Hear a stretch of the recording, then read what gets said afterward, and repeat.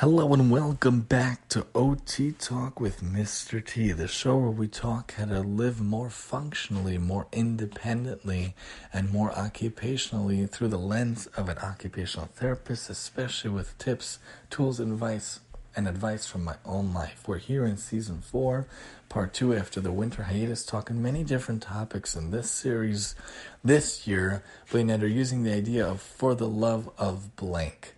So today I want to talk about why I love working with kids in a school setting especially. There are many places an OT can work. For the love of working with kids, rehashing this idea, which I've talked about many times in the past, but it's always good to revisit why we do things, why we're involved in certain aspects, who we're involved with, and why we go about our days working with certain populations and whatnot. So thank God I've been working for over 5 years, almost 6 years and a few months, God willing, in the DOE, in the Department of Education of the City of New York. And I love working for the DOE. Of course, everything has its pluses and minuses. There's always what to complain about. But by and large, thank God, Baruch Hashem, very, very happy there.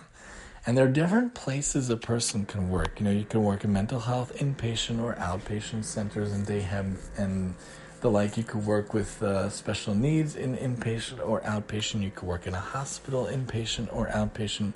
You could work in a SNF, a skilled nursing facility. You could work in a rehab clinic, inpatient or outpatient.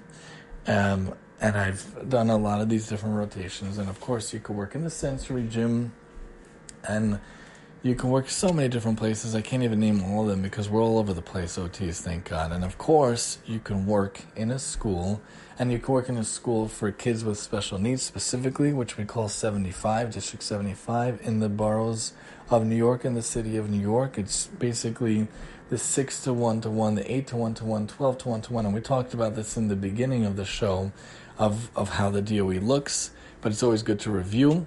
And that's District 75, so all those are kids that basically have special needs and have different difficulties or different disabilities, and different classes look differently. So 6 to 1 to 1 a lot of times are children that have autism, 8 to 1 to 1 in District 75 a lot of times have behavioral difficulties, and 12 to 1 to 1 have other difficulties. If it's an intense class, a 12-1-4, you might have children that are needing to use dependent to use on a wheelchair. And when we say 811, 611, 1211, that means one classroom paraprofessional or assistant, as we like to call them better, teacher assistant, and one teacher.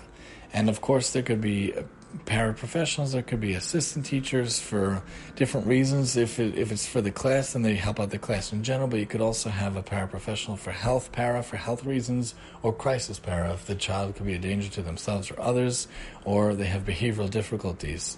And that's in the DOE in general, but especially in 75. And then of course there's Gen Ed, where we have the different classroom. We have the general classroom where you can have kids up to 30 or so kids with one teacher. There's ICT integrated co-teaching model. We have one special ed teacher and one regular gen ed teacher. Usually it's supposed to be half and half. Half the kids have IEPs that the special ed teacher would work with. And then you have the teacher with the no IEPs, the regular kids, the gen ed kids, I should say, works with them. Then, of course, you have the 1211, which is different than the District 75 1211. In gen ed 1211, it's a higher functioning level, but it's a self-contained class, and you have one classroom para and one teacher. They call it self-contained. And I like to work in Gen Ed. I've worked in District 75. I've worked in Gen Ed. I've worked hybrid. I really like working in Gen Ed.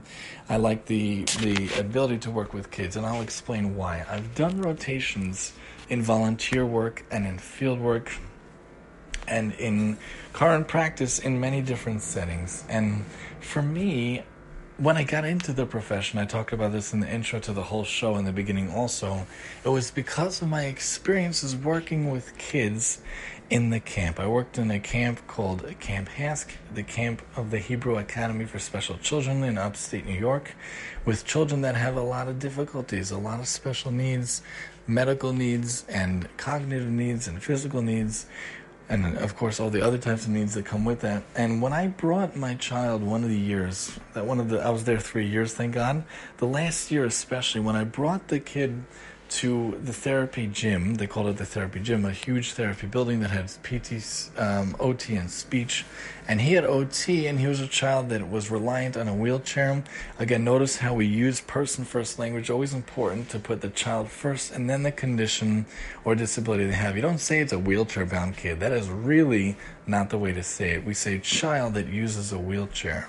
We don't say the Down syndrome kid, the autism kid, the child that has autism, the child that has Down syndrome. We have a whole episode about that. We go into that further. Anyway, when I brought the child down who happened to use a wheelchair, he had OT and they wanted him to work on his core musculature. Now I realize what they were doing. They wanted him to work in prone on his belly. They wanted to build up his muscles and get him to have better range of motion, throwing objects into a bucket. I remember the activity clearly, throwing like beanie bag things into a bucket like 5 feet away, wanting to extend his limbs, wanting to extend his ability to reach and to cross midline, to go across the middle of the body, wanting to use bilateral integration using both limbs. All these things I realize now that the OT was working on all these years later. But what I saw was that you have a kid, you're playing with a child, but still working on goals. Obviously, they had goals they had to work on, what they want them to accomplish. But basically, you're able to get paid to play with kids. I'm like, there's a job out there that you could get paid to play with kids? Sign me up. So I always felt an affinity for working with kids. Even when I was in seminary in Israel, I worked with a child every week. And we would just go around, we would play soccer, we'd go to the playground, or I'd take them around town. And I did that with friends, families, kids also. But even before that, when I was a counselor, in general, I always had this special affinity connection to work with kids. I loved working with kids. So I said, in any of these rotations, I really hope I get to work with kids. So I tried the SNF. It wasn't for me. It's for the adults. I tried outpatient. I even was on an inpatient for mental health. And I was also in the working with adults in volunteer and working with the seniors. I tried different settings. It just didn't work for me. It just didn't connect for me. And I needed to find the ability to work with kids. So finally, I come to OT school, right? And I apply for the Board of Ed scholarship. Thank God there was such a thing, and there still is, where you could apply and they pay off your tuition for 2 years. I had 3 years of school. They paid 2 a year. The other year we had to just dig deep and use it to pay off. But those 2 years you pay off, you got to pay them back 4 years of service, 4 or so years of service in not good neighborhoods, high risk, high need areas where there's kids that really need your help. So they put me all over the place in Brooklyn for those years. I was in Bensonhurst, and not Bensonhurst, I was in Bed-Stuy, East New York, and areas like that, which are very intense areas to say the least. And granted, I would wear a hat outside the school, and inside the school I'd wear my kippah, my yarmulke, that shows that I'm a religious Jewish person standing for these ideals. They know what I'm standing for. But I got to work with the kids, and I love working with kids. I've had experience in 75 in Gen Ed, like I said, and I personally now am leaning towards staying in Gen Ed for the foreseeable future, Bli Neder, God willing, Yirat Hashem, and Harb. We wanted to be that I could be there. 75 has its pluses and minuses. I love that you could work on ADL skills. You can work on ADLs in both, the dressing, the buttoning, the zippers, and the snaps, and opening, closing containers using utensils. But you see that much more in 75 because you have children with special needs that have major motoric issues, like motor issues, versus in Gen Ed, it's much more like the academic issues. Like there could be organizational skill problems, behavioral problems, but really more likely I see writing issues and cutting issues or pasting issues, things that relate to actual schoolwork of whatever age they are. I love being able to be part of a school team. Of course, you can have issues with different teachers, with different admin, depending on the flow of the school, depending on the personalities of the people. But taking out anyone that you might have difficulties with, being able to connect with the team, being part of the team, helping a kid, and being able to talk to teachers, connect with teachers. I just love working in a school.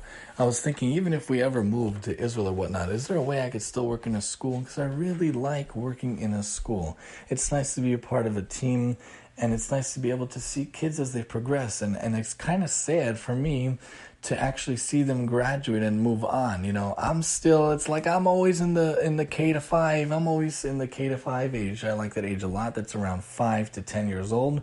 We're dealing with kids. Pre-K is around 4, and UPK, U3K is of course 3. But really, when they come to our school, really they're pre-K, and I don't actually get the pre-K kids usually because they don't turn to IEP land until they turn 5. It's called a Turning 5 IEP. The IEP is from 5 to 21 years old if they're in 75, otherwise 5 to 18 when they graduate out of the system. You know, I was in high school.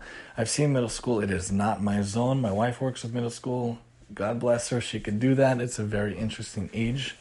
But I couldn't connect. You know, you could have much more conversations with them when they're in middle school and high school. But, you know, what I want to work on, you're not going to see that so much in middle school and high school. Their goals are going to be very different. Probably organizational things, you know, being able to use the computer, being able to interact with how they're going to teach themselves vocations, how they're going to go about being more independent in those ways, which is amazing, but not my zone, not what I connect with. I really like working with the K to 5, the 5 to 10-year-olds.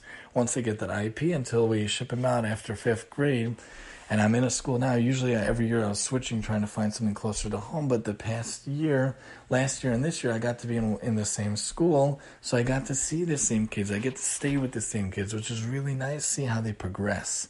And of course for them, a lot of my goals have to deal with scissors, cutting, and it has to do with writing. I want them to have the 4 big ones, is what I call them. I want them to have good form in their letters. I want them to have good size of their letters and words. I want them to have good space in the words of the letters and between the words, and I want them to have a good line regard, which means I want them to write on the lines. So that's what I'm looking for, and that's what we majorly see in our kids. And I grade up, I change up to make the goals a little harder, a little more. It's an annual goal that we go about every year, Blineder. But what we want to see is like in 1st grade, in kindergarten, I want them to have the proper grasp. I want them to write the shapes and write some letters, maybe write a word or two. 1st grade, I want them to write 1 to 2 to 3 word of a sentence or so, and then I'll grade it up. Once we go to 2nd grade, we want to see 1 to 2, and then 2 to 3 or 3 to 4 sentences, and then paragraphs as we get them up to 5th grade with the form, size, space, and line regard. I want it to be an orientation, really, to the line also. And of course for scissors, I want them to hold it the right way with the thumbs up, open and shut, keeping their arms straight, cutting out on the lines the shapes. First of all, it would be the lines, and then it would be the simple shapes, then it would be complex shapes like a circle and a square versus like a hexagon or things like that. And to be able to work with kids, and it's a wonderful way to be able to work with kids because their mainstay of their life, their main occupation is play. It's important to remember that, to be ingrained into their life. The mainstay of their life is play, and we lose that in school. There's too much academia. They need to learn decimals. No, they need to learn how to be a kid and to be involved in the kid. There needs to be more recess, more gym, and they need to do so. So when I work with them in the school, in person, it's a lot of play-based. It's always play-based, but it's more hands-on play-based. So we have the Play-Doh, we have the TheraBand, we have all those games like Operation and Guess Who and Monopoly and Bananagrams we bring out. We have so many games. We have Battleship. Any game that you played with as a kid, we try to incorporate into OT land because it has the fine motor capabilities that we work on the tripod grasp with the thumb, the pointer, and the middle finger. We work on the 3-jawed chuck. We want them to be able to hold the pencil in the right way, to strengthen their fingers in the right way, and that's play-based. And we have Legos for them, so many things, and of course in-person worksheets. Remotely, this year and the end of last year, 2020 and now 2021, we have to be more creative remote land in therapy-wise, but it's still play-based. So we'll get them to do movement activities.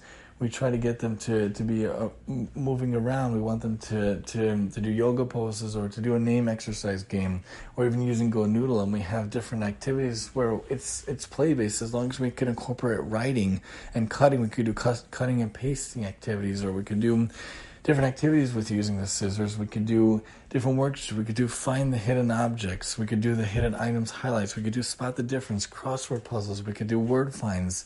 We could do so many different things, and it's play based on purpose because we want the kids to play while working at their goals. If they think that they're playing and they're not working on their goals, then we have won in this session.